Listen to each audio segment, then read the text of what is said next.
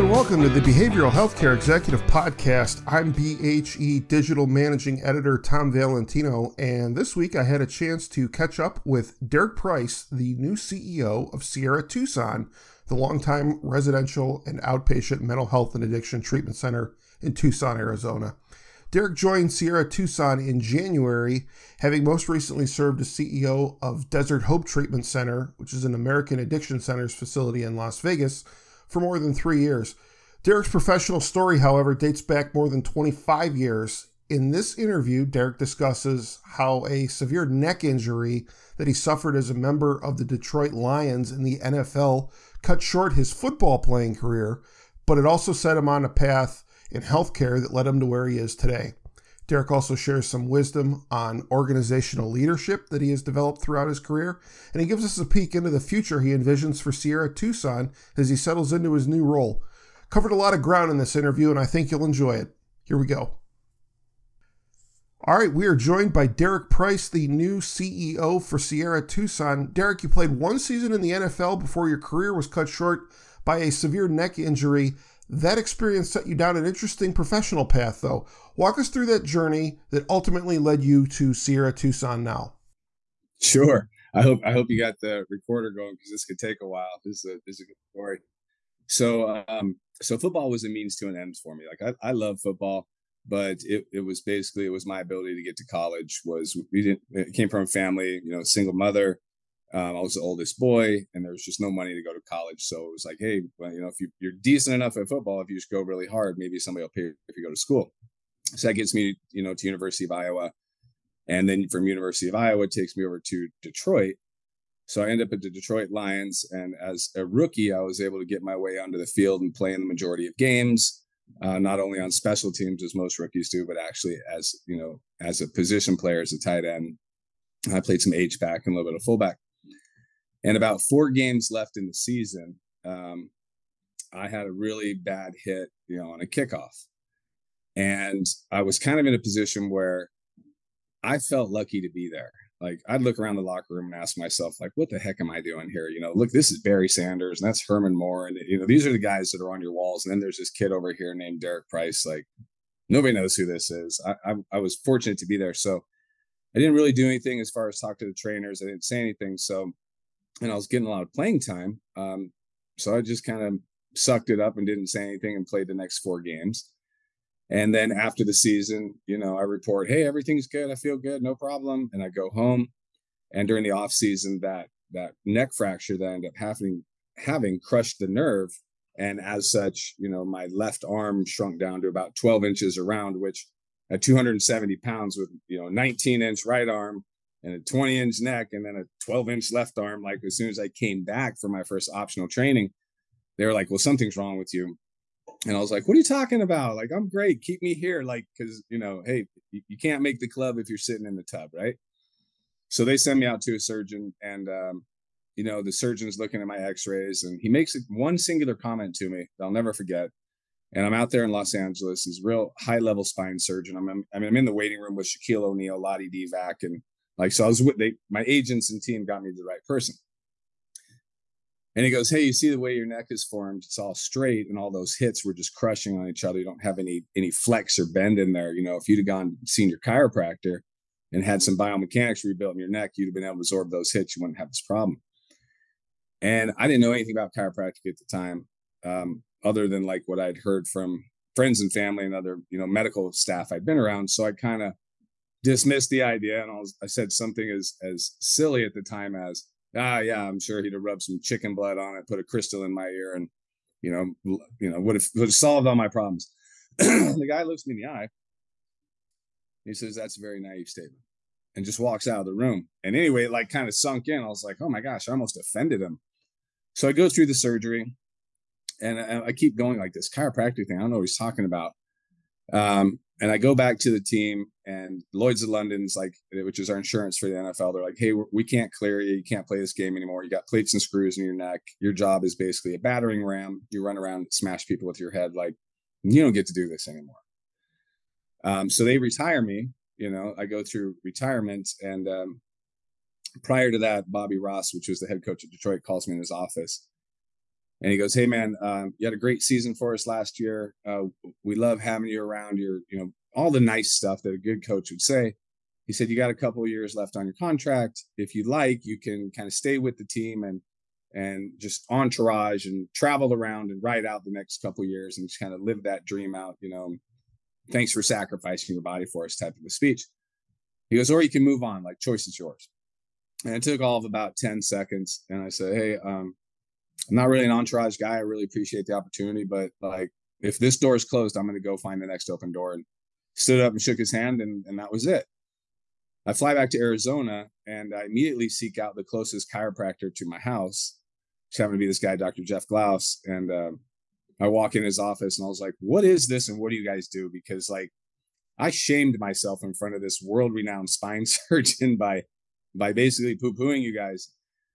And he kind of took me under his wing for about a month, and just kind of I saw that it's a very holistic, interdisciplinary approach. They're bringing in multiple providers, doing a lot of different things from diet, nutrition, and stretching, and physical therapy, and chiropractic, and all these things. And I said, "Hey, this is in my wheelhouse." So then, like a month after getting home, I look at my wife and I was like, "Well, this is what we're going to go do." And so I call up chiropractic school. I'm like, "Come to chiropractic school." And they're like, "All right, well, let's look at your background." And I had to make up some physics classes and OChem, some science classes I hadn't taken in my undergrad. And ultimately get into chiropractic school, and spent 4 years in there, developed a bunch of clubs, started new clubs, had a lot of initiatives. Like, I like to, when I get involved in something, I don't like a little bit, I like the all the way approach. And so I do my neurodiplomat and et cetera, and go out to San Francisco after I graduate. And I'm like, I'm going to do chiro neuro, and I'm going to, work on patients with head trauma, TBI, concussion. This is great. It kind of goes back to some NFL stuff. And I do that for about 6 months and realize like, hey, I like that, but I just like working with athletes, and ultimately end up going back to Arizona. And for the guy that got me into it, start working for him. And within a year, kind of buy him out. And we became partners in some other ventures. I continued to build that business, like Singular Chiropractic Office, and started adding in layers. I added physical therapy, and then I said, well, why are we referring out our physical therapy to ortho? So I added ortho, and I added pain, and add massage and acupuncture. I just started adding. And then I started reproducing them and bringing other new graduates out and saying, hey, like, let me show you the road of how to be successful. So I did that for a while, opened up a lot of clinics around the country, and then ultimately said, hey, I can't really do chiropractic anymore. I was seeing like upwards of 400 patients a week. I was very, very busy. And both of my shoulders completely fell apart. I ended up having surgery on both of them. I just physically couldn't do the work anymore. And that was probably a big tipping point that took me from being a provider into the administrative space, which was de novo for me. I mean, it was my office, but it was 10, 15 employees. It wasn't a big deal. And I get in the administrative space, and I realized my ego, took a kick and said, hey, look, patients still come in, even if it's not you. Like, I'd always thought they only came in because I'm so great. But no, it's the system that worked really well. And so then I go and I open up an orthopedic clinic, primarily orthopedic, and I added in pain, and I added in PT and family and all of the normal musculoskeletal. And I was doing quite a bit of med legal work and personal injury.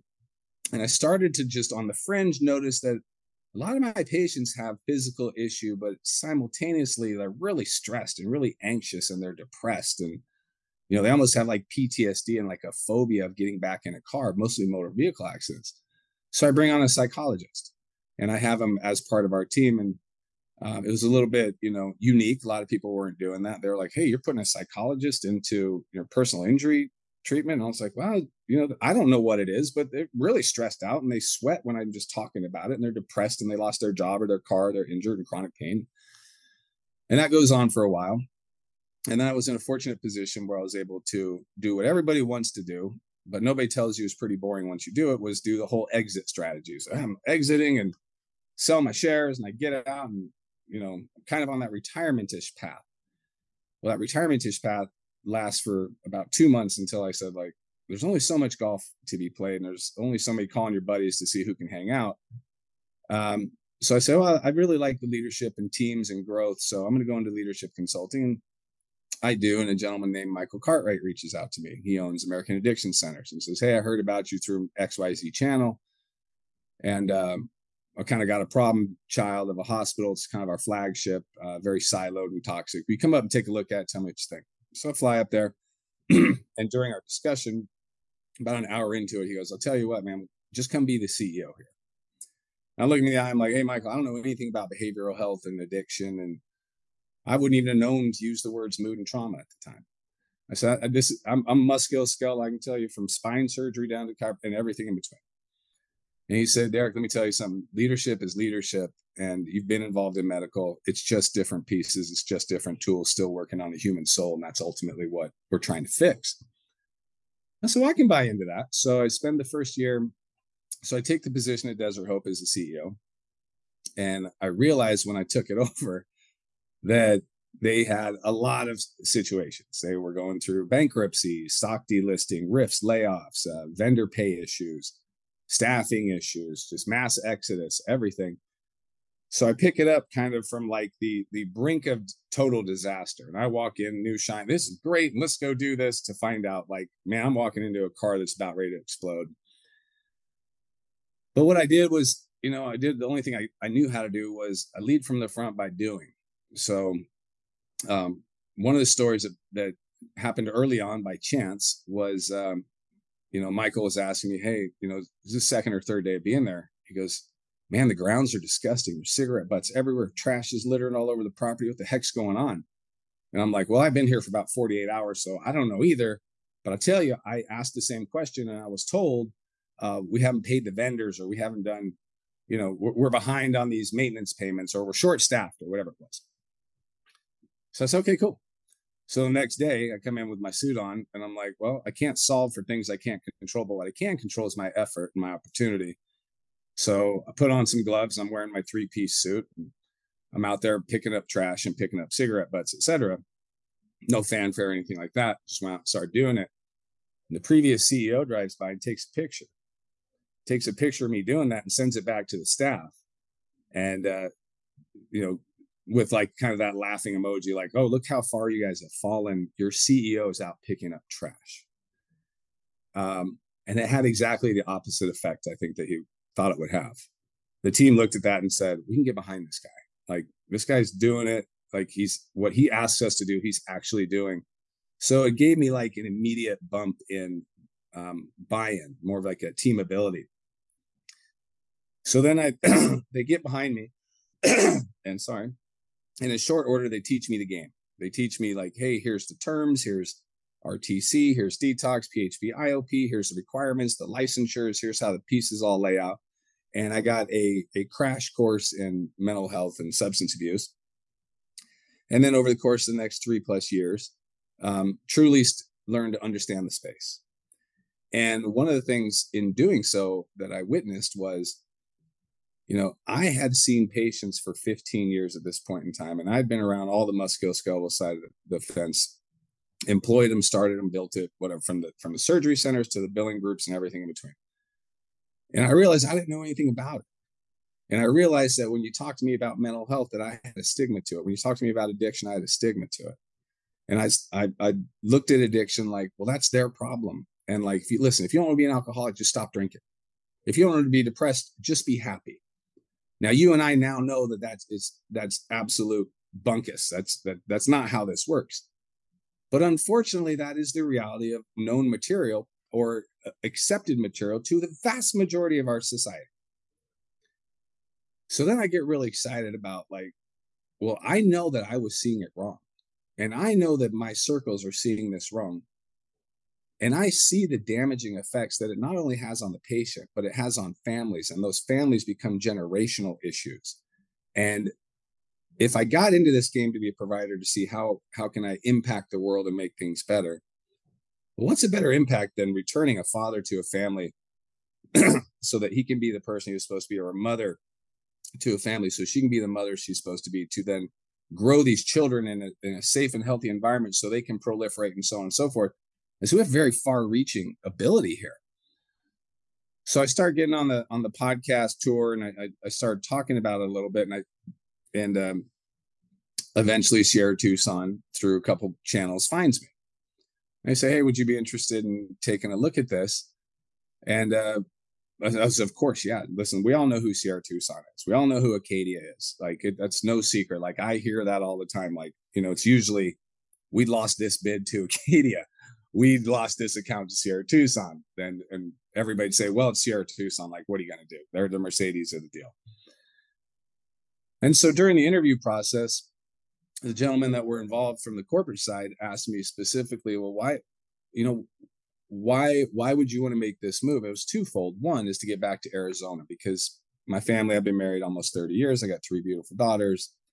2 of them are out of the house. I got a firefighter and a daughter in pre-med school here at University of Arizona, and I still have one at home. And my at-home daughter asked me, say, hey, Dad, how come the other 2 daughters had you for breakfast every morning and I get you on the weekends? Because what I was doing is I was getting on a plane every Monday and flying to Las Vegas, and every Friday after closing the shop, I'd fly home. I did that for 3 years. I have more Southwest points than just about anybody else I ever met.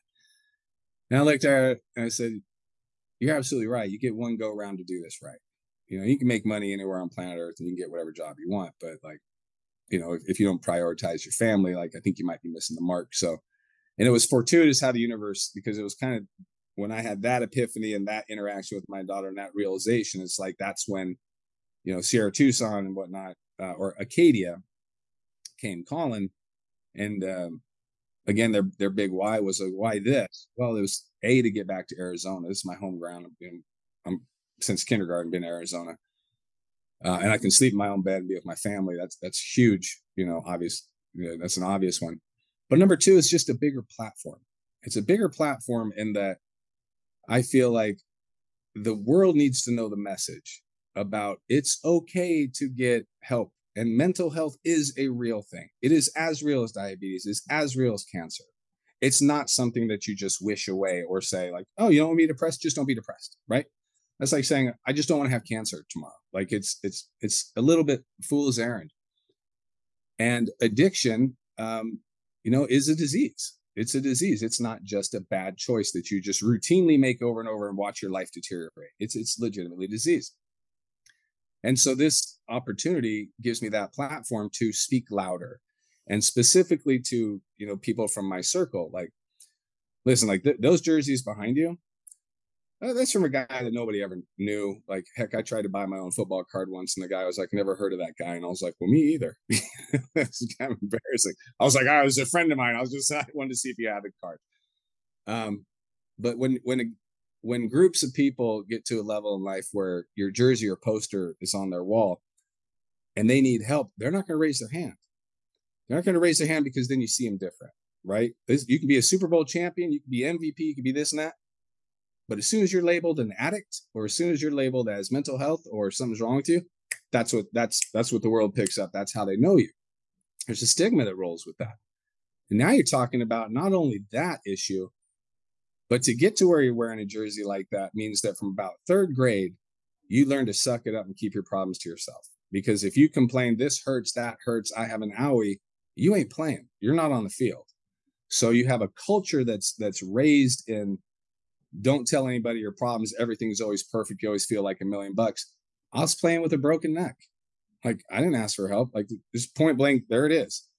Because I knew if I said I have something wrong with me, like there's 1,000 guys that could do my job and probably better. And I was just lucky to be the person that was in that position. And it's very easy for me to be like, oh, damaged goods, next, on to you.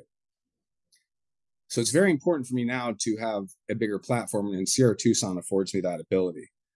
And with a 4-to-1 staff ratio, like nobody else has that. For the experiential, the integrated of the multiple disciplines of medical provider and psychologists that we have here, to the integratives, we have on-site chiropractic, PT, acupuncture, massage, EMDR. I have a neuro team here that's doing brain mapping, EEG, TMS, equestrian. I got 10 horses behind me. I have an Olympic pool over there. I have an orthopedic surgeon on staff here that's working through pain programs. Like, this just has all of the tools to do it top shelf.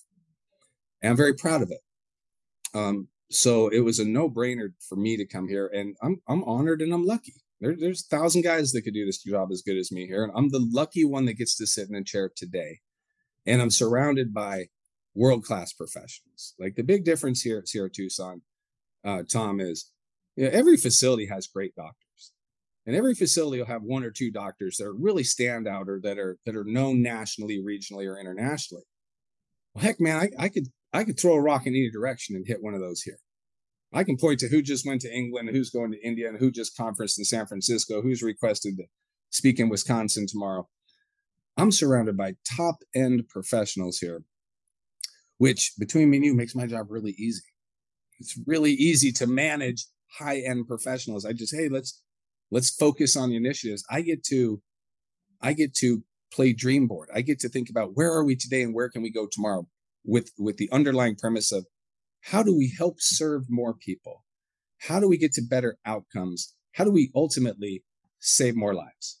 And that's what this whole job is about, is just saving lives. So I'm lucky to be here. And I told you better get your recorder ready, buddy, because you asked me that question, it's going to come at you.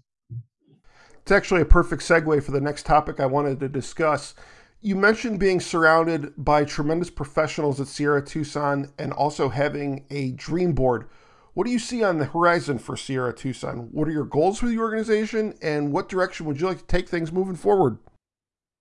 Well, I'll tell you the easy button, Tom, is if I just don't screw it up, that's probably 90% because they're already out in front. They're doing all of the evidence-based trainings. We just brought on a neuropsychiatrist. Like, not a lot of players have that. We have, which is going to do the cognitive neuro work that is needed. I have that entire neuro team. So I want to expand our neurological department. I want to expand brain mapping. I want to quantify a little bit more of our brain healing. I want to take a strong look at closed head injuries, TBIs, concussions, and their concomitant effect of retarding the dopaminergic pathway, which is the reward center hormone for your brain that makes you feel like you're reaching for something, you want more, and bring that back so that people don't use substance. I want to prove that out a little bit. I want to redesign our experiential building to not just make it a housing of some of the intricate cool stuff we do, the yoga and the Pilates and pliability, flexibility, but I have a very strong passion of integrating the whole body approach. Like, let's make sure that we're focused on nutrition. Let's get your body in shape while we get your mind in shape as we teach you what you need to know to take from here to continue your path to wellness. And I don't want to be kind of a niche, like, hey, let's just fix this. So let's look at the whole human. Let's look holistically at this project, and let's come at it from as many angles as possible, from offering a stretching physical fitness boot camp in the morning that patients can attend, to custom pathways, which is totally unique here. Is I have 140 some odd people under my roof right now as a patient, and I can tell you every single one of them has a custom plan, because the team I have is so good that they look at everybody as an individual. And I want to continue that. Now I'd like to find some efficiencies, because when you have 140 patients and each one has an individual plan, it's hard to, hey, who's covering where, how are we moving all the pieces around the checkerboard? But that's our problem to solve, right? Because it's the right thing to do for the patient. I've been working with some of my VA contacts. I've been working with some of my friends that come from the SEAL community, and inviting them in and saying, hey, VA patients are being sent all over the place. Let me show you what it looks like here. So, I can't say the names right now, but I have a couple congressmen and some senators that I've reached out to. They're like, well, I have never heard about, behavioral health and addiction being treated at the level and with what you guys are doing. Like, I'd like to come out and see it. So come on. So I am unabashedly open about how proud I am here and how much I want to invite people down. And what I'd like to see happen more is that Sierra Tucson isn't it's known in the community in behavioral health and addiction, but I want it to be known outside of that. Like, I legitimately want to get to a place where, to say that it's like common nomenclature in all medical community be great, but why not try? And if we fall a little bit short, we're out there. So I want to push the message of what they're doing here. And, Tom, I want to make sure that I'm giving credit where credit is due. Listen, Sierra Tucson's been here for 40 years. I'm just the next guy up steering the ship right now. And they've done a dang good job getting to where they're at. I was able to meet with Chris Hunter and his whole leadership team. They flew out here about 2 weeks ago, and to get that whole road show, to get in the airplane and fly down to Tucson, that's a 20-person team. And they came out here and they were asking the questions, not the corporate questions, but how can we help you? And, I bring what's called like a servant leadership style. Like, I'm here to help and endorse you. I'm not here to tell you your job. Heck, no matter what job you do here, it's your job. And you're always going to know it better than me. So how can I help you? Right. And I was met with our new CEO, Chris Hunter, with that's exactly the same way that he sees it. He's like, Derek, here's my cell phone number. Like, how can I help you? And not like, here's what you're going to do and stuffing it down my throat. And I think when you start putting together teams like that, Tom, the world opens up to you. And we're going to keep recruiting talent. I would like to expand our footprint. I would like to expand our outpatient program. I would like to get to a model that, other places can adopt, because I think there's there's obviously the capitalistic side of like, let's keep our secret close at hand. But at the end of the day, my struggle is we're out here to save lives. And it's not just the lives that come under my roof, but like, how can we push this message so that other facilities can benefit from saving lives too? Right. So I think that's very grandiose. I'm a grandiose guy. Between what you went through physically in football to your work on the chiropractic side to what you're doing now in mental health and addiction treatment, have all of those different experiences helped to shape your outlook and approach towards whole person treatment and organizational management overall? Is that fair to say? Tom, absolutely. And, to think that I came up with this or sucked it out of my thumb would be a bald-faced lie. Like, the reality is I've always been really good at surrounding myself with people that are smarter than me, people that I admire for one reason or the other, and people that are just flat out better than me. And I annoyingly stick on their hip until I learn it. And then I resource them constantly. So I think I'm in this chair doing what I'm doing today because of the sum total of what I've done basically my whole life. Like, from early on, God bless my mom being a school teacher, putting food on the table for 3 football playing kids that were hellions, like, and figuring out like, hey, you got to figure this out yourself to some degree, because mom's working before school, she's doing jobs after school to try and. So I was that 3rd grade latchkey kid with a paper route. So I learned how to be self-sufficient. Like, hey, if you want it, you have to go get it. But I've also been surrounded by amazing mentors. I've had amazing coaches in sports. I've had amazing friends that have opened the door for me. I've had amazing, chiropractic mentors. Like I said, Dr. Jeff Klaus, still a business partner of mine to this day after, I started in 2001, so 20 plus years. But I surround myself with talent that's better than me. And I always say, hey, if you look around the room, you're the smartest guy in the room, you're in the wrong room. And I keep that, I surround myself with people that are better, and I just absorb their ideas. And I'll tell you, Tom, like, I'm not successful because everything I throw at the wall sticks. I'm successful because I just throw a lot at the wall, and I either win or I learn. And I know it sounds like, oh, it's cliche. I've heard that before. No, listen, like, there may be 10 ways to do something, but you're not going to go know the right one until you start. So if you ask my team, especially where I came from, or my team here, we'll come up with an idea, and I'll say like, well, how long do you think it's going to take to get this ready? And they'll typical, 3, 4, 6 weeks. So how about Monday? Like, we won't be ready by Monday. So we won't be ready in 6 weeks either. So let's start Monday. And as we need to adjust it, let's just keep it plastic, and let's just keep moving the right direction. And by 6 weeks, it'll be perfect, versus starting in 6 weeks and going through the same hurdles. I'm just not afraid to fail forward on things. And that's just my personality type. And I wouldn't say that I'm a risk taker, but I'm not averse to risk. If it's about saving lives, I just had a conversation with one of my staff members the other day. We came up with a better way to do this particular widget that helps a patient. And they, same conversation. Well, give me 4 weeks to flesh it out. I said, well, how does that help my patients that are here today? Because every patient that walks through my doors right now is somebody's brother, mother, sister, father, loved one, whatever. And if it was yours, how would you want them treated? They go, well, I'd like to see this in place. Like, if I was here, I said, okay, then that's the mission. And that's what we're driving towards. And let's go get this done. That is a fantastic outlook. Derek, we've covered a lot here. Is there anything else that you wanted to touch on before we let you go? No, heck, you give me a microphone, Tom, you might not get it back, but I get passionate about it because we're not talking about business, and we're not talking about money, and we're not talking about stock prices. Like, that's all great, right? And obviously we work to earn a living to pay our bills, but man, I get the opportunity to like save lives. Like, forget about all of the sexy, fancy taglines and the wordsmithing of lexicon of your business mantras and all that. Like, listen, in this business, you are here to save lives. And in this business, you have the opportunity to change the generational direction of an entire family tree. Like, that's powerful. And that gives me that spiritual satiety that makes me want to wake up and get excited about, having a small hand in this. And listen, I don't do any of that work. That's my doctors, that's my clinicians, that's my providers.